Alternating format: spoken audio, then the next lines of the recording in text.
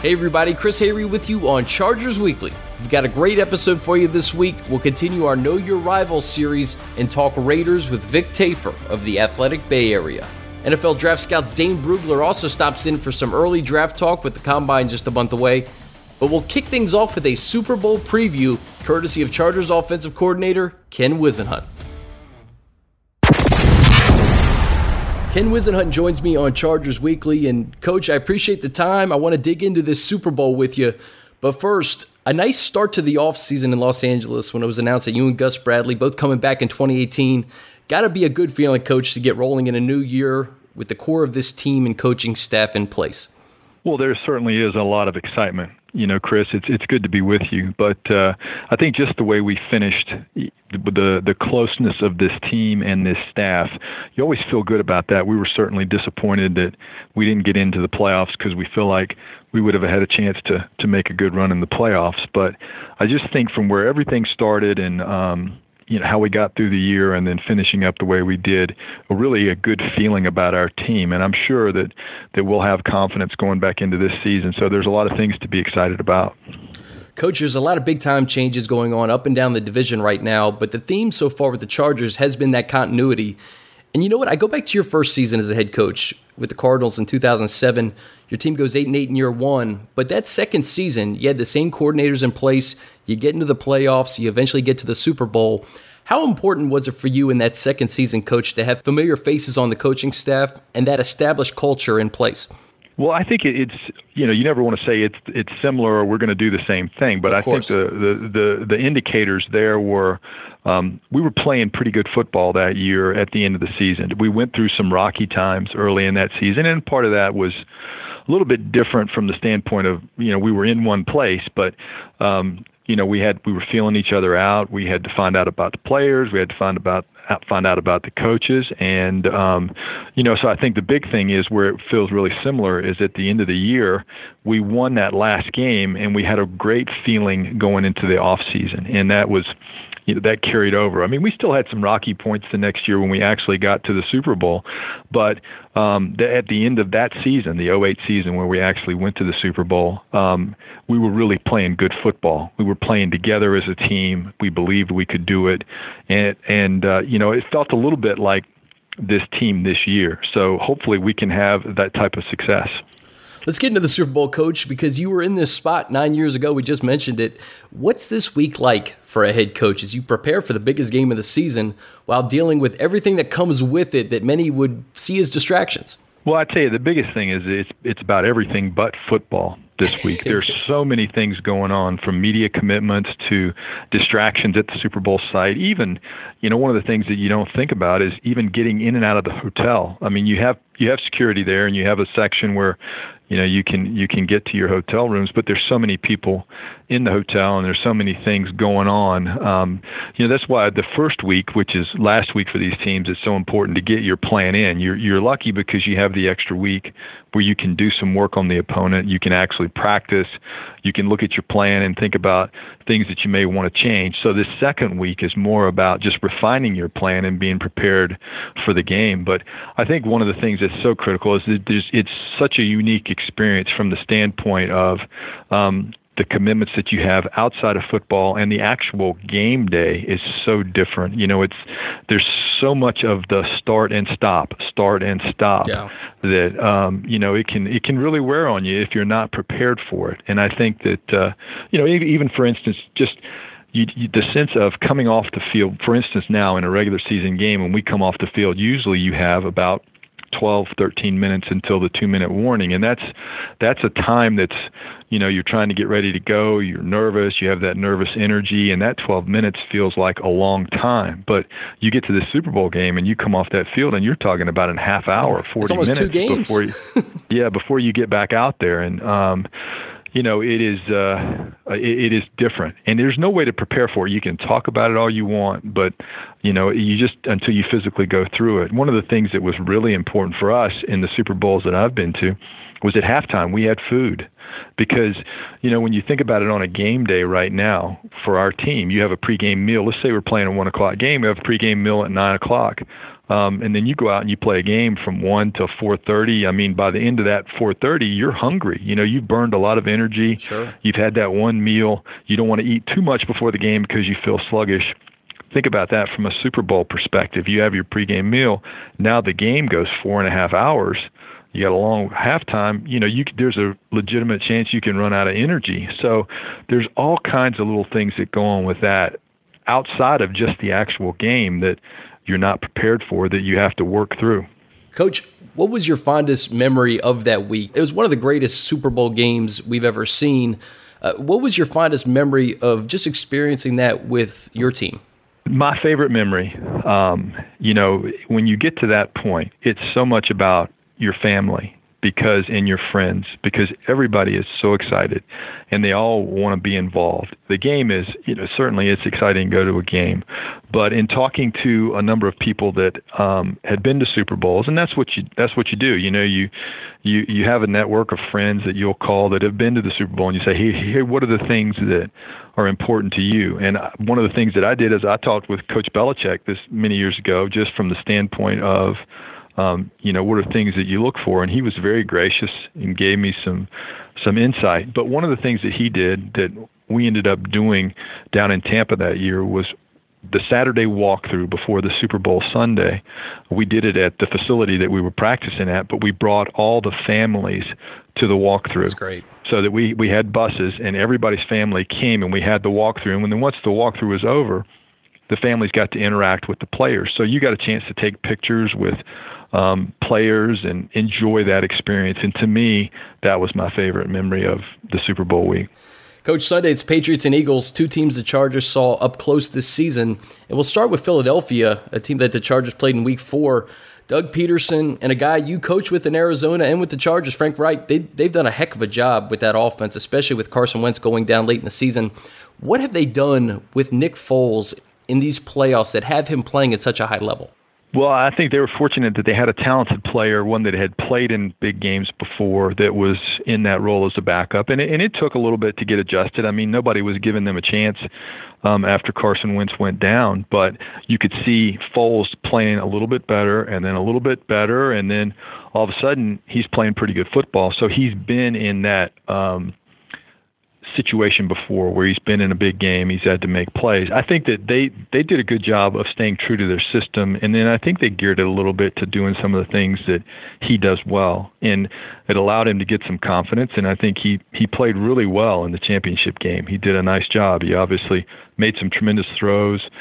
And, they've done a good job with their scheme of trying to tailor it each week to how they're going to attack their opponents. And, from during the season and watching them play, because a lot of times when we'd play some teams that they had played and we got to see their offense against the defenses that we were scouting, you could see some of the concepts that they were running and how they attacked them. They did a nice job of that. They had a good plan, and they did a good job of executing that. And the thing is, Foles, experienced quarterback, he's a smart guy. He was involved with that all along the process. So it's, in a lot of ways, it was a little bit fortunate that Carson went down early enough that he had a chance to get his feet wet and get playing again, so that he was playing at a good level as they got into the playoffs. And they have two great running backs too, with Jay Ajayi and LeGarrette Blount, who has that Super Bowl experience. How does this offense match up with the Patriots defense that started the season slow, but they really tightened things up after the first 4 weeks of the season? They were allowing a lot of points, really tightened things up after Week 4. Well, I think that the Patriots do such a great job of scheming, trying to take away what you do well. But one of the things that the Eagles have done a lot of things well. They've run the ball effectively, like you said, with the two backs. They've been able to throw it. Jeffrey, Aguilar, those guys have been very productive, and their tight ends have been playing really well for them. So, I think the big thing that New England's going to obviously try to take that away, but I think Philly will do a good job of scheming their matchups, and I would expect to see the tight ends have a big role in this game, because that's an area with that I think that I would think they would try to exploit, which they've done very well this year. Coach, the Chargers played the Patriots in the middle of the year, and you mentioned Coach Belichick at the top. They're making their 8th Super Bowl appearance, Belichick and Brady, and they can beat you in so many different ways. They got a stable of running backs to go with all those weapons on the outside. What's the most difficult thing to prepare for when going up against a Brady-led offense? That's just it, what he does. He does such a good job of being able to find the open player when they're passing the ball. But I think one of the things that really stands out to me about the Patriots is their guys, they have a knack for making that huge play in the important part of the game. They can get the one-on-one matchups, whether they're trying to match up a back running against a linebacker, or where they're trying to get a deep shot down the field to a receiver. But you see a lot of plays where they make big plays, a contested catch. You can think about some of the plays in the Super Bowl, even last year, where the guys will make a great catch. Looking at the championship game, the catch that Amendola made in the end zone, that he got both feet down and still made the catch. That's what they've done so well. In big moments, their players make those big plays. And, and a lot of that is because Brady understands that, and he puts the ball, he's so accurate with delivering the ball that he puts them in the places where these guys can make those catches, and they do that. And they're not afraid to go back to the run game. One of the things that's most difficult to defend against those guys in watching them is when they go in their hurry-up offense and go to the line and run their zone scheme runs, a lot of times which go to the left side, they're very effective with that. So, as a defense, those are things that are challenging to prepare for because it happens quick. You're trying to get lined up, and they're very efficient in their zone scheme of running those plays. So, the biggest thing I see from those guys is they've been together for a number of years. So when you get into those situations where you have to make a play or you have to go fast to try to get the advantage, they've done that before. They've had success doing that. So they're very confident that they'll be able to do it. And, they play well. If the Patriots do win this, they'll certainly earn it against a Jaguars defense a couple of weeks ago and then this Eagles defense. And, Coach, you had a game plan against both of these defenses. They're both elite. What's the biggest difference between the two? Well, obviously the Eagles defense is a different scheme of defense. They're an up-the-field pressure football team. They're trying to create disruption with their defensive line, and they've taken away the run because they're so physical getting up the field, and they're trying to get pressure on the quarterback. Whereas the Patriots are scheming you. They're giving you multiple looks. They're looking to try to confuse you with what they're giving you, and then create those matchups where they can make plays. So it's going to be an interesting chess match between those two defenses. So they're both challenging, like you said, because New England's been playing their scheme. They're very good at it, where Philadelphia is more, they're going to out-physical you and get you just because they're putting pressure on you with their front four, trying to make you get the ball out before you're ready to it and make a mistake. A lot of fun storylines. It's going to be really intriguing on Sunday. We'll get you out of here on this, Coach. You don't have to give me a score or anything, but what do you think is going to decide this game? Obviously, you have Brady on one side, you have Foles on the other. Two good defenses, and in a lot of areas, they really mirror each other. I'm just intrigued to what you think could decide this game. That's a good question. I think it's really going to come down to how Philadelphia's offense plays against their defense. I think Philadelphia's defense against Brady is going to be good at times, and there's going to be times where they have success, but it's really going to come down to how Foles and those guys in Philly can operate against this defense, and if they can make those plays down the field in the pass game, and their effectiveness running the football. Yeah. One of the things that they've been so good at is running the ball with Jay Ajayi and LeGarrette Blount, and then mixing in the play action off of that. That's where they've had tremendous success. So are they going to be able to have success with that? I think that's what it's really going to come down to. It's going to be fascinating. We're excited for Sunday, and Coach, we're thrilled you're back. I can't thank you enough for your time today, and I really hope to catch up with you again this offseason. Great being with you today, and we're excited to see what happens this Sunday. All right, we're fresh off the Senior Bowl and exactly 1 month away from the 2018 NFL Scouting Combine in Indy. Please be joined by Dane Brugler of NFLDraftScout.com for some early draft talk. And Dane, let's start with the Senior Bowl. A lot to digest, but what did you learn from the week that may have changed your opinions on some of these guys going into Mobile? I don't know if we necessarily learned something that we didn't know, but I think just like the Combine, just like pro days and workouts, these pre-draft events help as kind of cross-checking exercises. Make sure that what we see on the tape matches up. The best player I saw in Mobile this week might be Isaiah Wynn. The Georgia played left tackle this past year after the SEC champs, moved inside the guard, which we expected. But he did during practice at the Senior Bowl practices, and he was outstanding. Just a few times blockers got through him in one-on-one drills.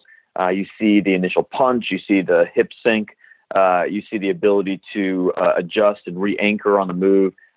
To me, Isaiah Wynn's a first-round player, and I think he's going to be somewhere in that late first, early second-round range. Will Hernandez, the guard from UTEP, also had a great week, so the interior linemen really showed up. A couple small school guys, this is kind of their chance to show that they can step up against big competition. Nathan Shepard, defensive tackle from Fort Hays State, was dominant through 2 practices. Unfortunately, he broke his hand on Wednesday practice, but he was nearly unblockable for those first 1.5 practices. He helped himself greatly. I heard some top 100 buzz for him. And then, of course, we have to talk about the quarterbacks. Yeah. Baker Mayfield, Josh Allen, those two being the top attractions. I thought Baker Mayfield was the best quarterback there. What we saw at Oklahoma, he showed in Mobile. And I think we have to give both these guys credit for just showing up. A lot of times the top quarterbacks will choose to skip this event. They're going into a setting where it's unfamiliar coaching, it's brand new receivers, the timing, the chemistry can be off. But both these guys came and they competed. They deserve credit for that. And both helped themselves. Baker Mayfield, everything was quick. Snap, the release. I was kind of worried that, we know Josh Allen has that huge arm, and it showed. The zip and the velocity on his throws were outstanding. And I was kind of worried that Mayfield going, right before Josh Allen would necessarily, his arm wouldn't look as strong compared to Allen's. But that wasn't the case. You see the wrist snap, you see the ball coming out of his hand quickly. So I thought, Mayfield, the anticipation, accuracy, throwing on the move, everything we saw at Oklahoma, he showed in Mobile. So I think he kind of cemented his place as the top senior quarterback, and he was the top quarterback in Mobile that I saw. Yeah, I agree with you. I think Baker Mayfield, it was certainly worth his while to go to Mobile and perform. He came in a little bit late, but I think he handled the week very well. And then Josh Allen, to your point, I mean, he had a good week. He had a nice third quarter in that game, showed a little touch on the ball. Mm-hmm. Do you think that those guys prove that they're top 15 picks this year? In how close, and I asked a few people this last week, how close is that gap between guys that we weren't able to see last week, Josh Rosen and Sam Darnold, and Baker Mayfield and Josh Allen, when you talk about the top half of that first round? There will be no consensus answer to that question. Yeah. 32 NFL teams, we're going to have 32 different opinions on those top 4 quarterbacks, and I'd even throw Lamar Jackson in the mix.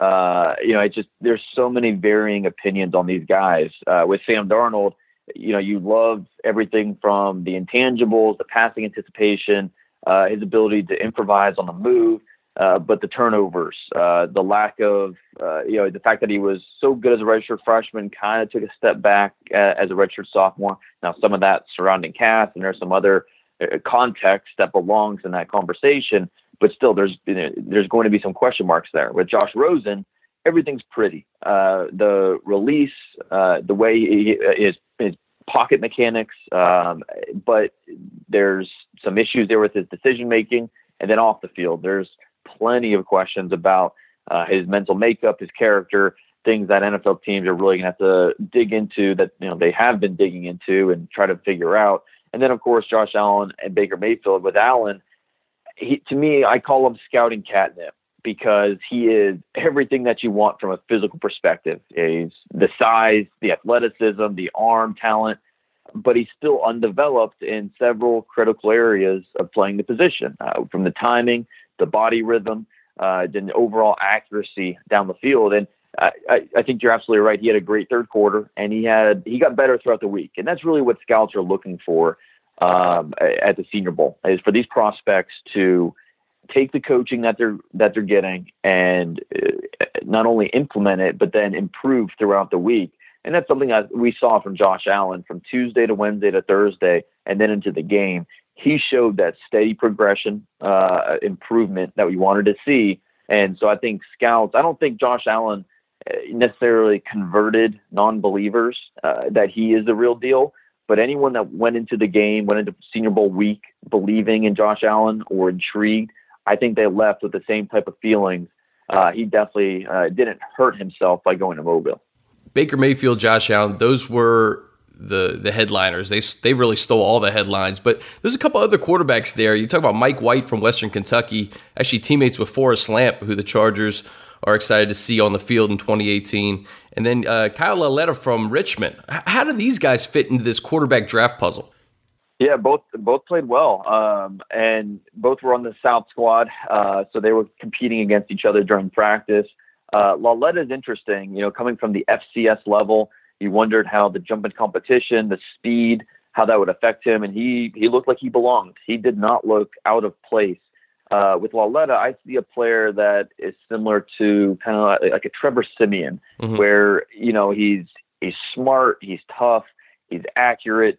The physical traits are okay. They're not going to just wow you, but he's a very tough kid. And at Richmond, he got better every year. He tore his ACL as a junior, but he came back strong this year, improved his production from the previous 2 years.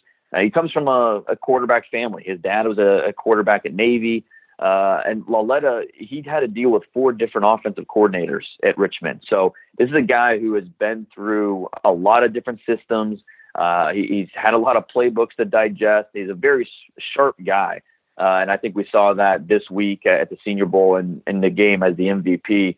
He played really well. And then Mike White, his stats and his production dropped off this past year. But, a big part of that was obviously losing the coaching staff, Coach Braum going to Purdue. And of course, losing his left tackle, Forrest Lamp. Yeah, that was a big part of it too. But with Mike, he's again not going to wow you with the physical traits necessarily, but he has an understanding for placement, has an understanding for timing. Very good rhythm thrower. He made plenty of nice plays throughout the week. I think to me, Mike White is competing with Mason Rudolph to be that second quarterback off the board, and then Lauletta, he's put himself right in the mix to be that sexy mid-round development project. He's not quite Jimmy Garoppolo.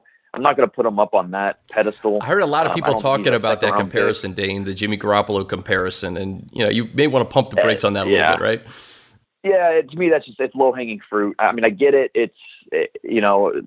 Jimmy G is kind of a hot name right now with what he's doing in San Francisco. Garoppolo was a legitimate first or second rounder when he came out of Eastern Illinois. Lauletta's a good player, but he's more of someone that belongs in the 3rd to 5th round mix, which isn't a bad thing. He's still very worthy of a mid-round draft pick and a guy that you want to develop. I just wouldn't put him in the same conversation as Garoppolo coming out of college. And you mentioned Mason Rudolph. He wasn't able to perform at the Senior Bowl, but he did show up at the beginning. I think that was kudos to him for at least coming and talking to the media and talking to some of these teams. Dave, we move over to the linebackers. And UCF linebacker Shaquem Griffin, the overall practice player of the week at the Senior Bowl. Tuesday, he was officially invited to the Combine, which probably took a little bit too long, in my opinion. What did he show you last week that really made you say, hey, this guy can make an impact in the NFL? Well, he played exactly how he played on his tape, and that was just the play speed, nonstop. He doesn't fatigue out there. You watch him against Memphis in the conference championship game. He was going full speed late into overtime. I mean, he does not take a play off. It's amazing how fast he plays, and it's nonstop, relentless energy. Obviously, there's the questions with he's missing his left hand. That is a limitation. There's just no way around it. It's going to hurt him when he tries to take on blockers. It's going to hurt him sometimes when he tries to make tackles, especially off balance tackles. But when you watch the play speed, you watch the intelligence, and you just love the passion for the game, there's a place for him on my football team. I think he starts off as a special teams demon, a guy that's going to, be the first one down on special teams and look to make plays. And then I'm going to bring him in as a sub-package linebacker. Let him rush off the edge. Let him drop.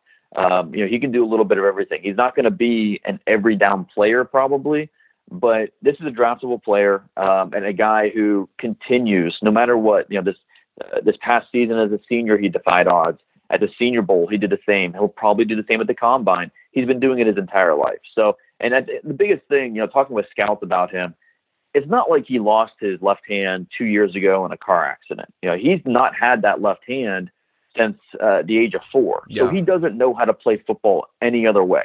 And so I think that's something that really stands out because he understands how to use kind of the limitation to his advantage in certain ways. To me, he's going to be a draft pick. There's no question about it. And I think there's plenty of NFL teams who believe in his ability to play the game at a high level in the NFL. Mentioned at the top, we're just a month away from the Combine, and really, like you said, like the Senior Bowl, it's just another piece of the pie here in the draft evaluation process. Besides the medical, which obviously you hear from teams is the most important part of the weekend, what questions get answered that may affect a team's draft board in Indy? Well, yeah, and like I mentioned earlier, it's kind of a cross-checking exercise where, guys that are expected to run fast, you want to make sure that they do run fast. Mm-hmm. Guys that maybe looked a little tight in their movements, okay, well, how do they do in the 3-cone drill? How do they do in the short agility drills that help measure that short area quickness? And I think, the medicals are definitely number one. I'd say number two at the Combine is probably the interviews. Getting guys up on the whiteboard. What's their football intelligence? What's their recall and ability to understand the information that they're being taught and then, spit it back out? Just how much do they know? The intelligence, the mental makeup. I think the interview process is absolutely just imperative. And because for these scouts have been on the road, they've been doing the work. But for a lot of these general managers, a lot of these coaches, the interviews at the Combine, good chance that's going to be their first introduction to the player. And so first introductions, they mean a lot. And so the interviews are a big part of it. And then, of course, the weigh-ins and the on-field drills, just putting quantitative data to the athleticism, getting a chance to compare these guys as athletes. Sometimes that can help separate different players. But above all, if a guy runs faster than you necessarily expected, well, then it's time to go back to the tape and figure out why. What did we miss that this guy's a better athlete than we expected? Maybe he's just a workout warrior and trying to figure out that puzzle. So there's plenty to learn in Indy, and we're under about a month away, so plenty of prep to do for Indianapolis. Dane, I look back to last year, and I think of a guy like John Ross, who I think a lot of people had as like a late first, early second.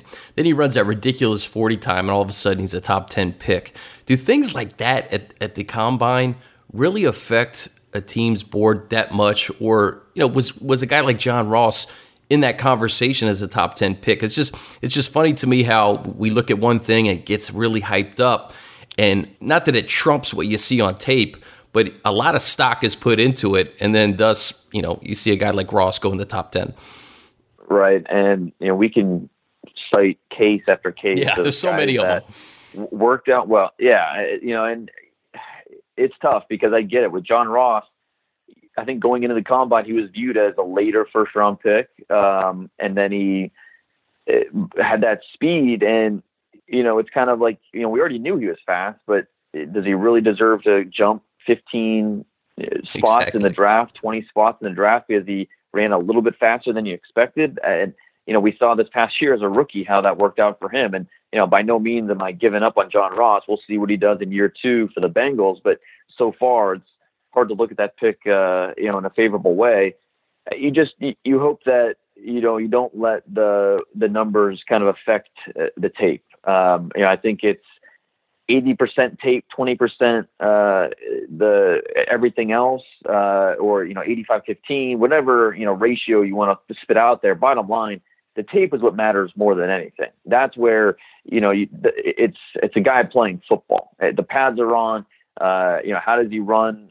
Not necessarily just in a straight line, but the speed in his routes. For a cornerback, is he taking wasted steps? Doesn't matter if a corner has 4.3 speed. If he's taking wasted steps and the body rhythm's off, it doesn't really matter how fast he is. So there's plenty that goes into it. A lot of coaches feel that, hey, as long as he has the speed, well, we can't teach speed, but we can teach everything else. We could teach a technique. We can teach the things that he's lacking. And I get that thinking from a head coach perspective or an assistant coach perspective. But at the same time, if he's not showing it on tape and, during workouts, he doesn't show it, it's hard to really believe in that, especially in the first round. So hopefully the teams don't get too seduced by the numbers, but, it happens almost every year. Dan, the Chargers select at number 17 overall this year. A lot of different positions could be in play. And I know it's early, but I want to throw out a few names that I've seen tied to the Chargers in, a million mock drafts that we're going to see over the next 3 months that did not play in the Senior Bowl. Just get your kind of quick hit initial reaction to them.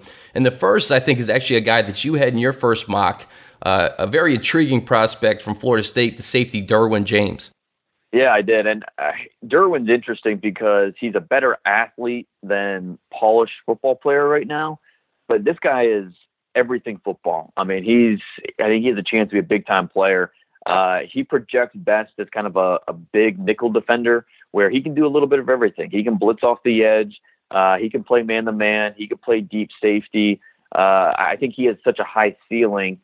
He was so good as a true freshman in 2015. Then he missed all of 2016 with an injury, and he came back this past year, and you could tell there's a little bit of rust. And he got better toward the end of the season, but he's still lacking in a few areas. But I think it's more inexperience-based than, he's not going to be able to do it. And so I think for a team, if they can get Derwin James somewhere in the teens, that could end up being a huge bargain because the ceiling is very high with Derwin.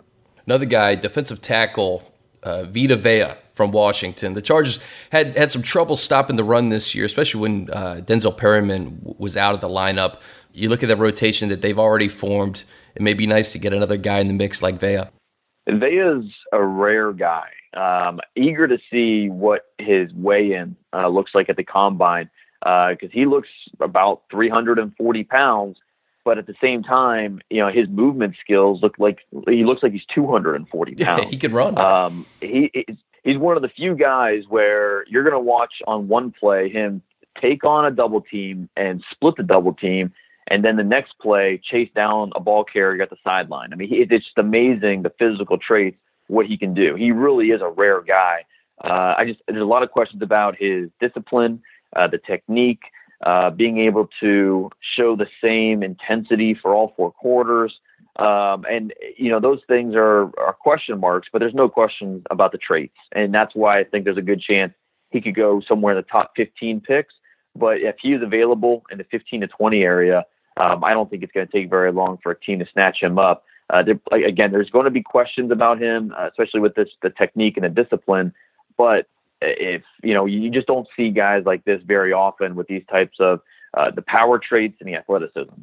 Some other interesting defensive tackles in this draft that could be potentially drafted in the first round. Another guy, Daron Payne from Alabama, Dane.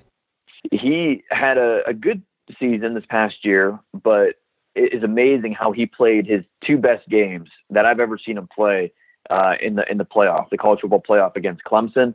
He had the interception, he had the touchdown catch.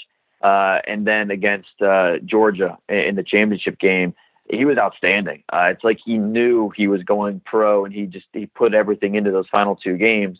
Okay, well, why didn't I see this all year? I want to see it more because you love the traits. He's a fluid big man. Reminds me of, he doesn't have the same nastiness and production as Ndamukong Suh. But there's a lot of Ndamukong Suh to his game with the way he moves, the upper body power, the quick hips. There's a lot to like about the traits and the player he can grow into. My biggest question is the player that we saw in the championship game and the semis, why didn't we see that all year? Because if we saw that all year, Daron Payne would be a lock top 10 pick, maybe as high as a top 5. I want to see it more. And so we're trying to figure out why we didn't see it earlier in the season. All right, a couple more here. His teammate, the linebacker, Rashaan Evans, Chargers may be looking at a linebacker either in free agency in the draft to go with guys like Denzel Perryman. And Evans is an intriguing prospect, man.